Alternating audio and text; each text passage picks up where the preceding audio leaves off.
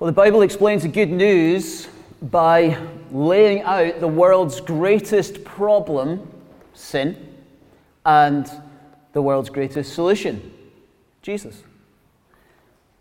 But some of you are already switching off. People hear the word sin and think, what problem? Aren't there bigger problems to solve? Aren't we all basically good and choose our own truths, our own values? And if there's no standard, there's no problem. You only live once, so do your best to make the most of it and try to be a decent person while you're here. And of course, there is no real need for a solution if there is no problem. So, what's on offer to the average person out there in Glasgow who doesn't really consider sin to be much of a problem? Sees the solution offered on the cross as simply symbolic of sentimental love that leads to this kind of hopeful possibility of an eternal existence where we hang out in the clouds with chubby angels playing harps. That's how so many people will see the gospel. Even in churches, from songs to preaching and the sharing of communion, we are seeing less and less gospel clarity.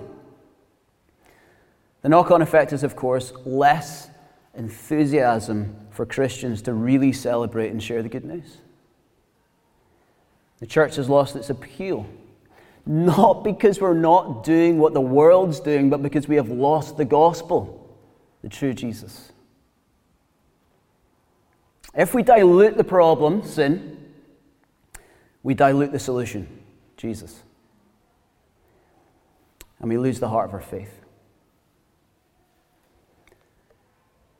In the interaction we're about to read, Jesus is going back and forth with the Jews, both religious elites and everyday people who had just gathered for the party at the Feast of Tabernacles.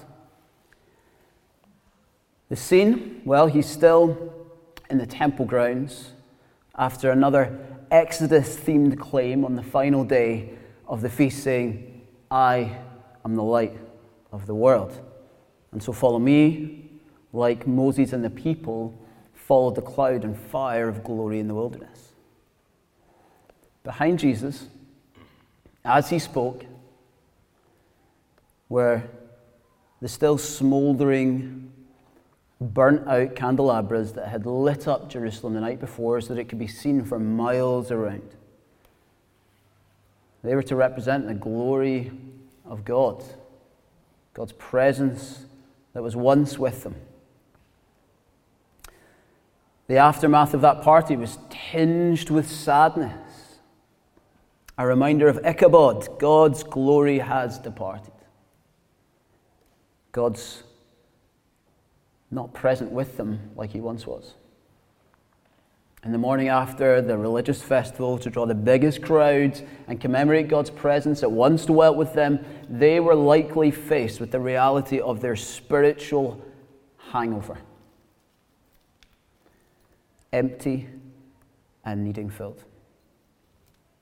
I wonder, do you feel empty and in need of being filled?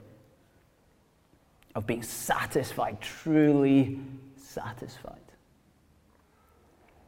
In verse 21, Jesus begins by laying out the world's greatest problem. A problem not just shared by these Jews, but by all the world. And he does so in the singular, which is interesting. You will die in your sin, not your sins. Why?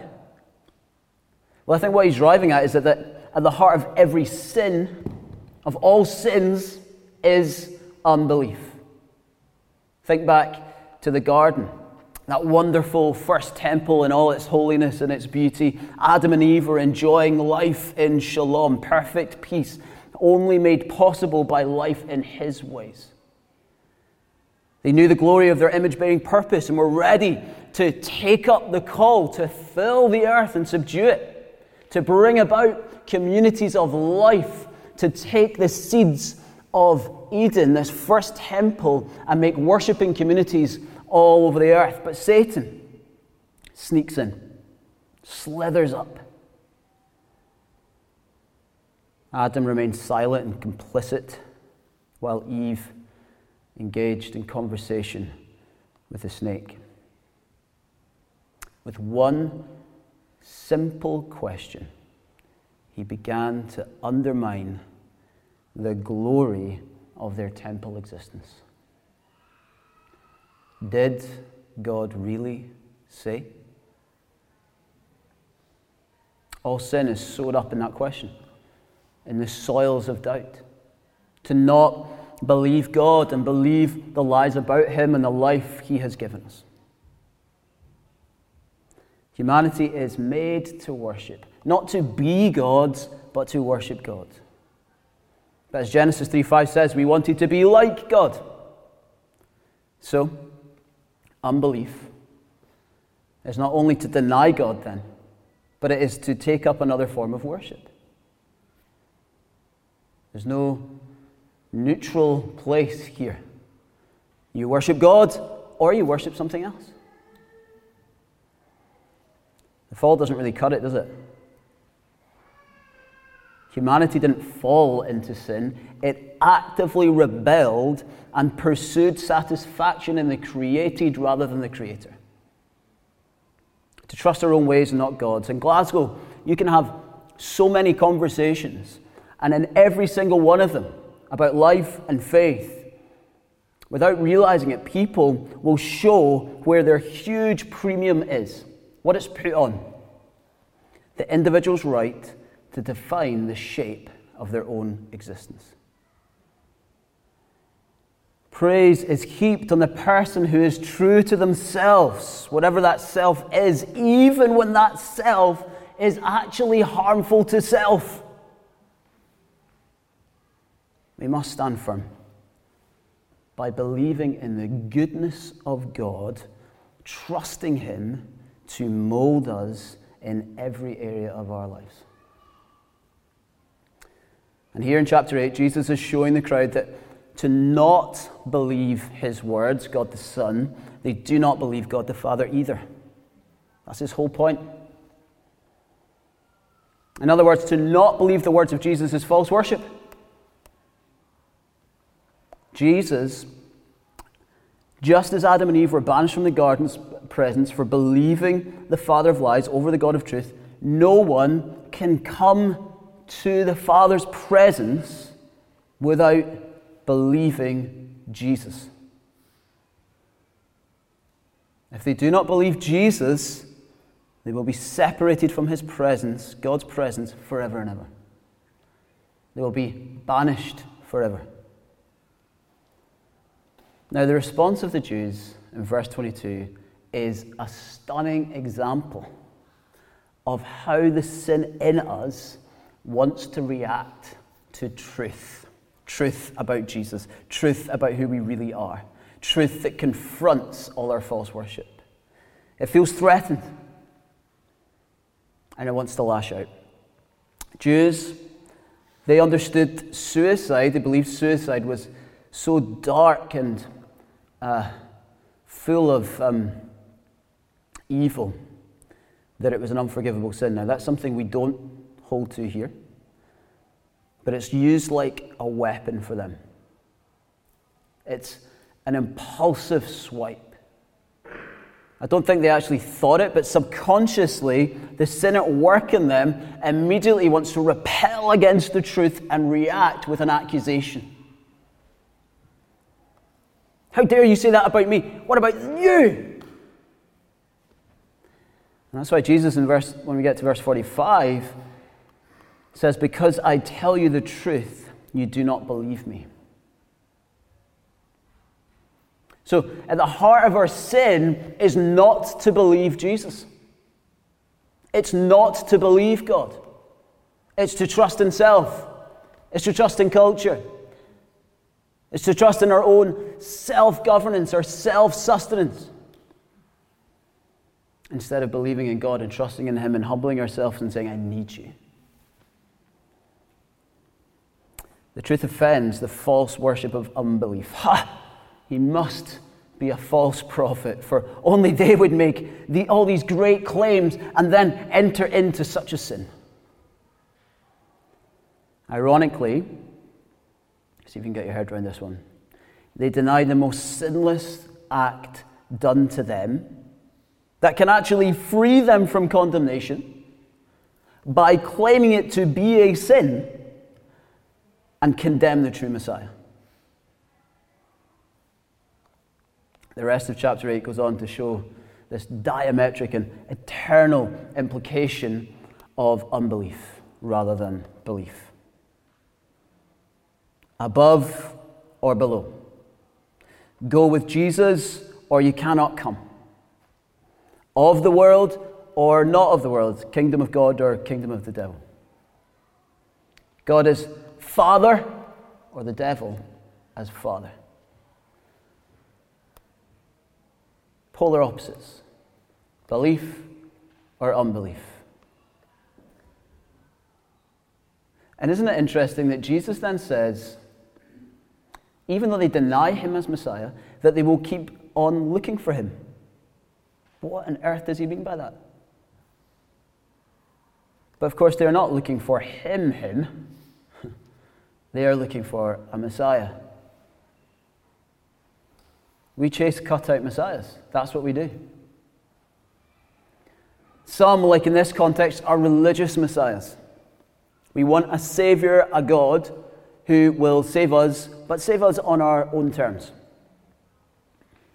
Others put their hope in self-rescue or the rescue of relationships. For others, it's the achievements and successes of life, fulfilling careers or man-made accolades. For some, it's seeking the good life, holidays and flat whites, instead of the sacrificial praise of serving God and others. But none of these created things, no matter how good these gifts might be, can save us from sin. In his commentary, pastor and theologian Don Carson puts it this way: they are chasing an ephemeral wisp, for they have rejected the only Messiah there is.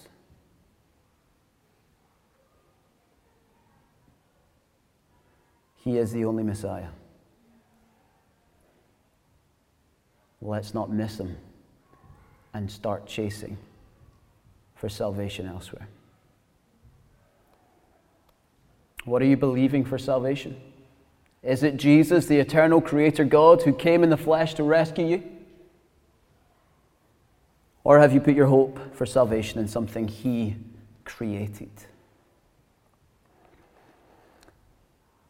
The sin of unbelief is the root of all sin. But it doesn't remain there as if it can be kind of compartmentalized as just one of many choices in your life.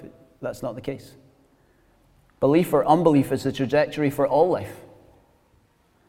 And the sin of unbelief mushrooms. In verse 24, Jesus no longer speaks of sin in the singular, but sins in the plural. Sin becomes sins, and the implication is that sins become sins, which become sins, which become sins. Sin, as Jesus says elsewhere, is like yeast in a batch of dough. When just a little bit gets in, it spreads and it spreads until all of it is filled with sin. That's what Jesus means by below. He doesn't mean hell. He means the world in which we live. And in John, the world is never really a neutral term. It's not just the earth, but this life so full of toxic and spreading sin. This false worship. That's what we see described after Adam and Eve's rebellion in Genesis 3, isn't it? The fall of Adam and Eve initiates this downward spiral of sin, I should say rebellion. It begins this spiral. Beginning with Cain's murder of Abel. The days of Noah, and then finally the Tower of Babel. Genesis chapters 4 through 11 is just this big overview of how sin spreads. It gets in, and it just keeps spreading. And then even after Noah, where there's a refresh. Let's start again. Let's wipe it all out. Let's wash away all the sin. Let's bring judgment upon the earth. Noah gets drunk and passes out naked in his tent, puts a curse on his sons, and then they turn into an absolute mess. And then that leads eventually to the Tower of Babel, when they're trying to build a tower up to the gods because they want to be like God. The Bible is clear. Sin has filled us all. 1 Kings 8:46, there is no man who does not sin. Ecclesiastes 7:20, indeed there is no one on the earth who is righteous, no one who does what is right and never sins. Psalm 143, no one living is righteous before you. Romans 3:23, all have sinned and fall short of the glory of God. We have cheapened sin as if it's some wee religious category. Oh, that's a wee sin. That's a wee sin, isn't it? Sin is the problem of all the world. Let's not allow ourselves to be captured by the way in which the world wants to describe it, to cheapen it, to soften it, to make it sound as if we don't need saved. We need saved. Think of it, just for a moment. Entertain the Bible's claims, Jesus' claims, while having a think about all the problems in your own life. Why do you think they're there? Consider all the things you wish you were and aren't and are, or you wish you were. Oh, that's tough to say. Think of all the things that you wish you were but aren't, and you wish you weren't and would like to be. All the problems you see in your work and your family. Think of all the social issues in our city: addiction, abuse, violent crime, divorce rates. Think of all the disagreements and failings of our politics, all the geopolitical tensions of the world. Think of how people in churches fall out. Gets into the church too. Could it be that there is something so wrong with humanity that it has pervaded all areas of life? Jesus says it is the sin of unbelief and all the sins that multiply from it that will cause you to die. You will die in your sin. Cheery message so far, isn't it? That's the clear consequence of Scripture. By running from God, from running from the source of true life, the implication is not only a life away from Him, but that a judgment is coming to make all things right. And if we are found to be part of the corruption, which instead of the solution, which surely we will, from what we've just read, we too must die. We must receive the judgment we deserve. We will die in our sins. And Jesus says there is much to be said about that to this crowd in verse 26. I am sure there is much to be said about the judgment I deserve. And if there is much to be said to these God-fearing Jews, then as we just heard from these verses of Scripture, there is much to be said of the judgment of all people, of us. The problem of sin has spread so much that it is in all of us, and for God to restore the world to its beauty, its holiness, its design, to answer the groans of creation as Paul described it to the church in Rome, judgment must come.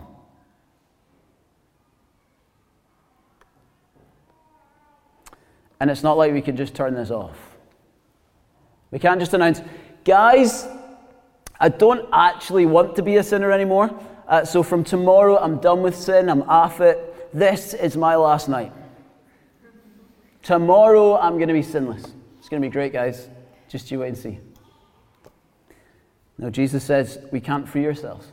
Even though we desperately need to be set free, we are slaves to sin, verse 32. He's clear.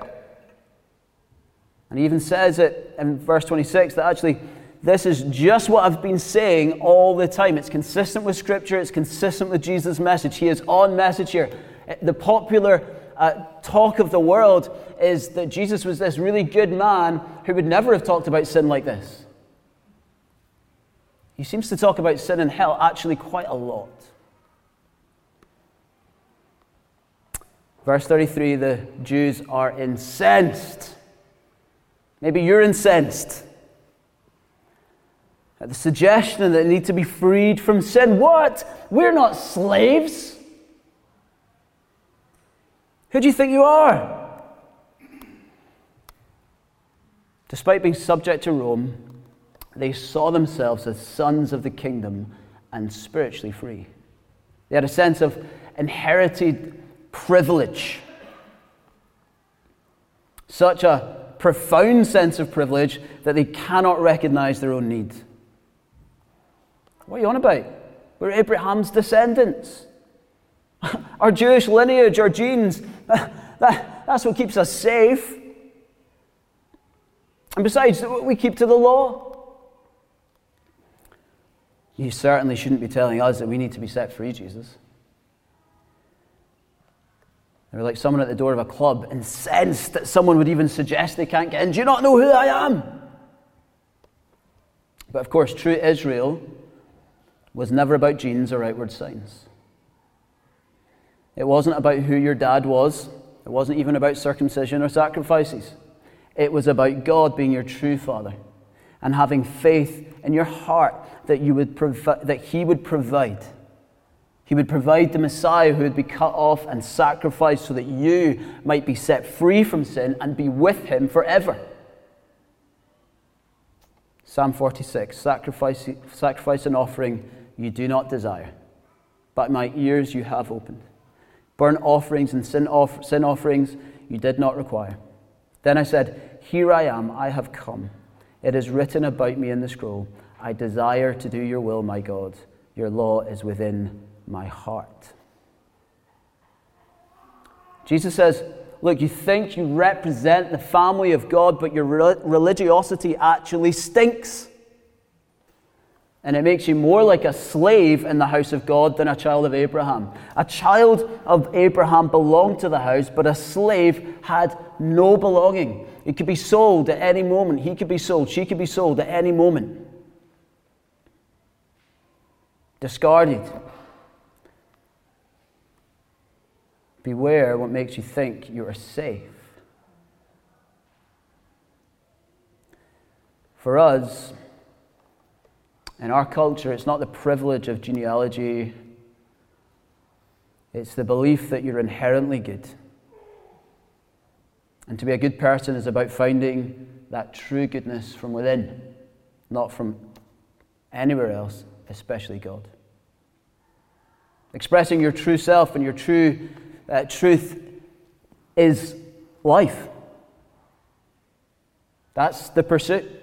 And so how dare you tell me what is true? But don't you see how that enslaves?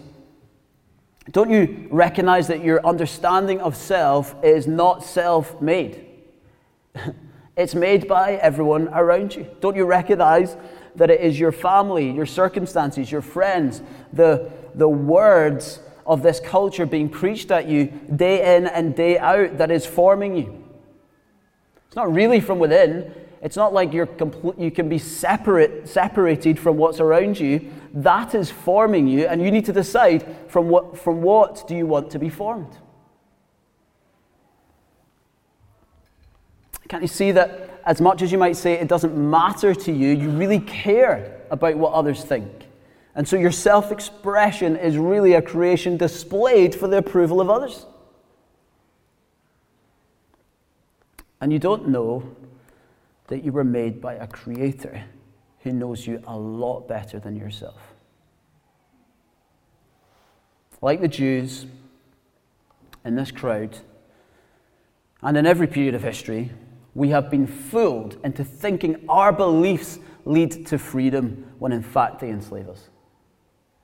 They pull us away from our Maker and they swap the worship of the Creator for the worship of the created. It's basic Genesis 3.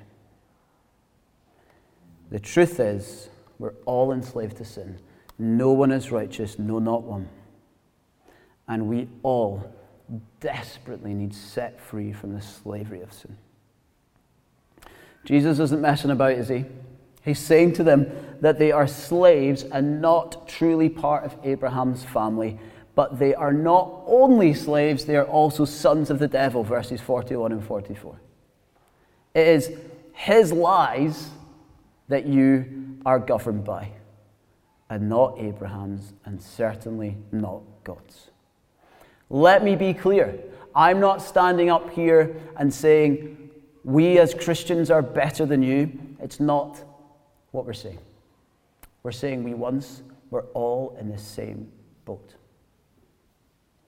All of us born into unbelief of sin, destined to die, enslaved to sin, and governed by Satan's worldly whispers. Now that is the world's greatest problem. Hallelujah. Here comes the world's greatest solution. There is hope in the world, and he is here, stood, speaking of it now, as we read these verses. Hope in the form of flesh in the world. He says, where I go, you cannot come. But where is he going? And then he gives us a clue a little bit later on in verses 27 and 28. Let me just read those verses out. They did not understand that he was telling them about his Father. So Jesus said, when you have lifted up the Son of Man, then you will know that I am he, and that I do nothing on my own, but speak just what the Father has taught me. He has come from his Father, and he will return to his Father. And in this moment he's saying to them, you cannot come. But then he shows them that they will see. What does he mean by that? First of all, we need to work out what he means when he says, I am he. He says, it's really literally, it is I. I am who revealed himself to Abraham, father of Israel, who God promised he would restore life through. He is that. He is the I am who appeared to Abraham.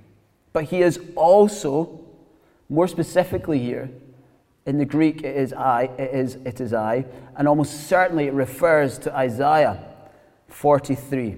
And this is what it says. Bring my sons from afar and my daughters from the ends of the earth.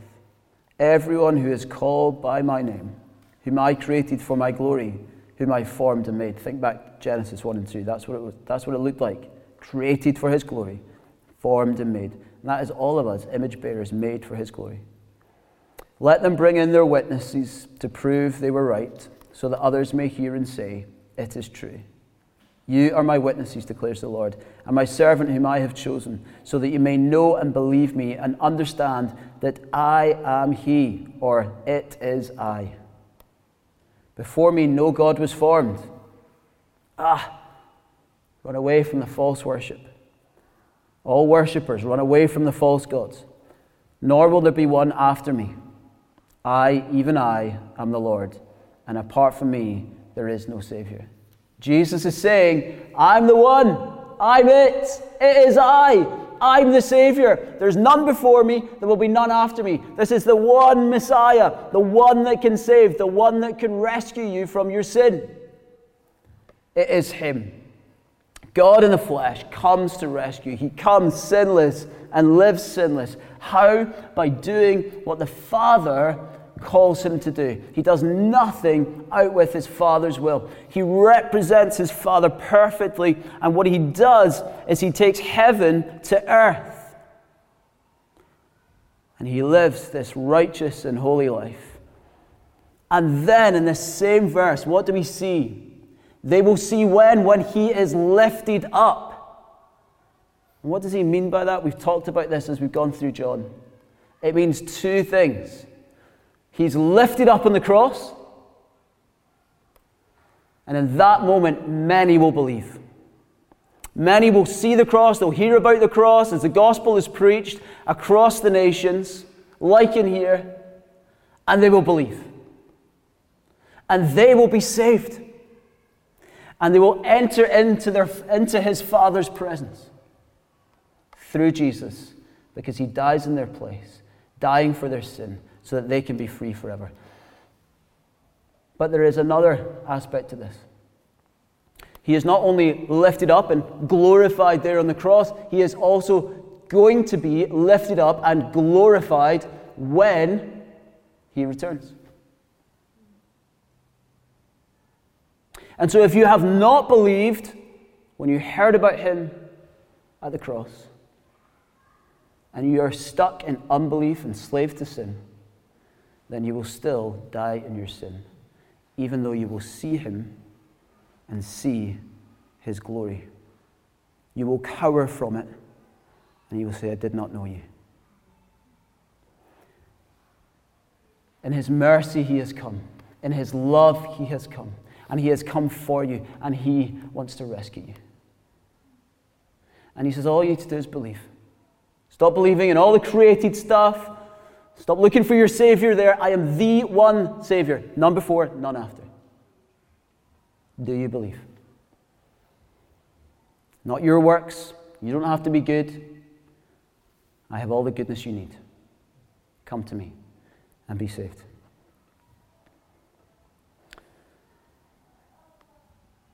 And that is the truth that will set you free. Verse 32. You didn't realize it, maybe you didn't realize it, but you have been enslaved to sin, and now you can be free. You can be free indeed. There's no freedom like it. Maybe you're already a Christian.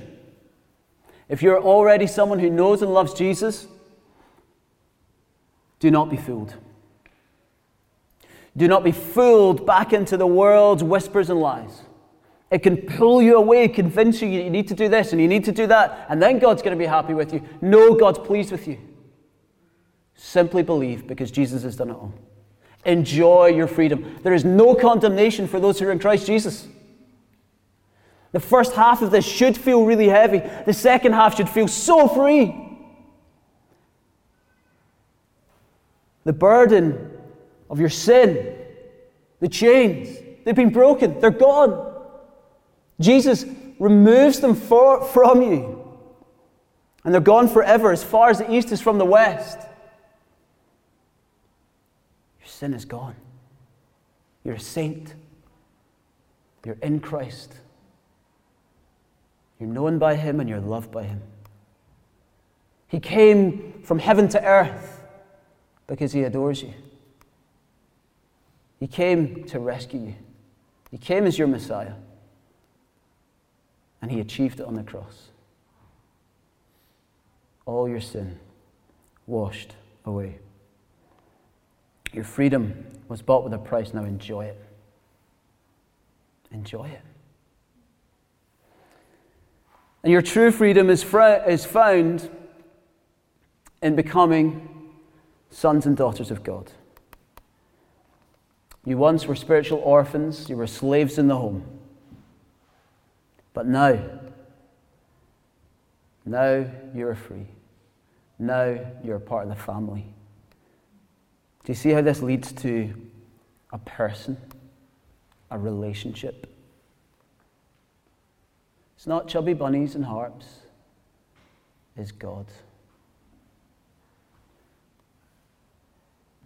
It's that Eden-like worship, walking with God, enjoying God, knowing God, adoring him and trusting him with all your life.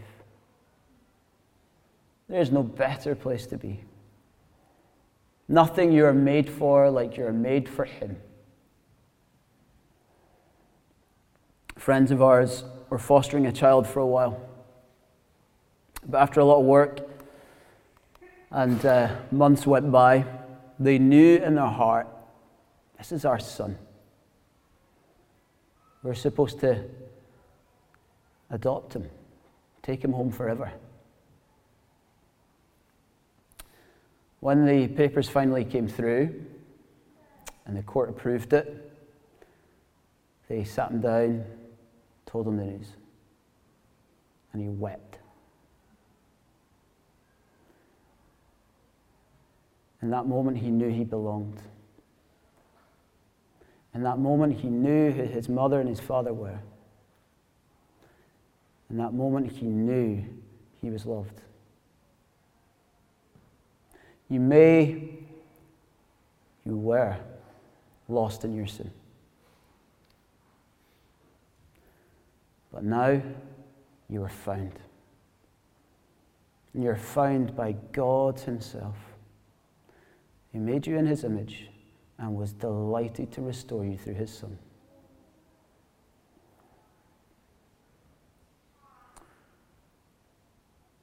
How much more should we be delighted to know that God the Father has brought us in for eternity, that he's brought us home, that one day we'll be with him face to face. Not as sinners, but hidden in Christ, holy and blameless. We were saved for our relationship with God.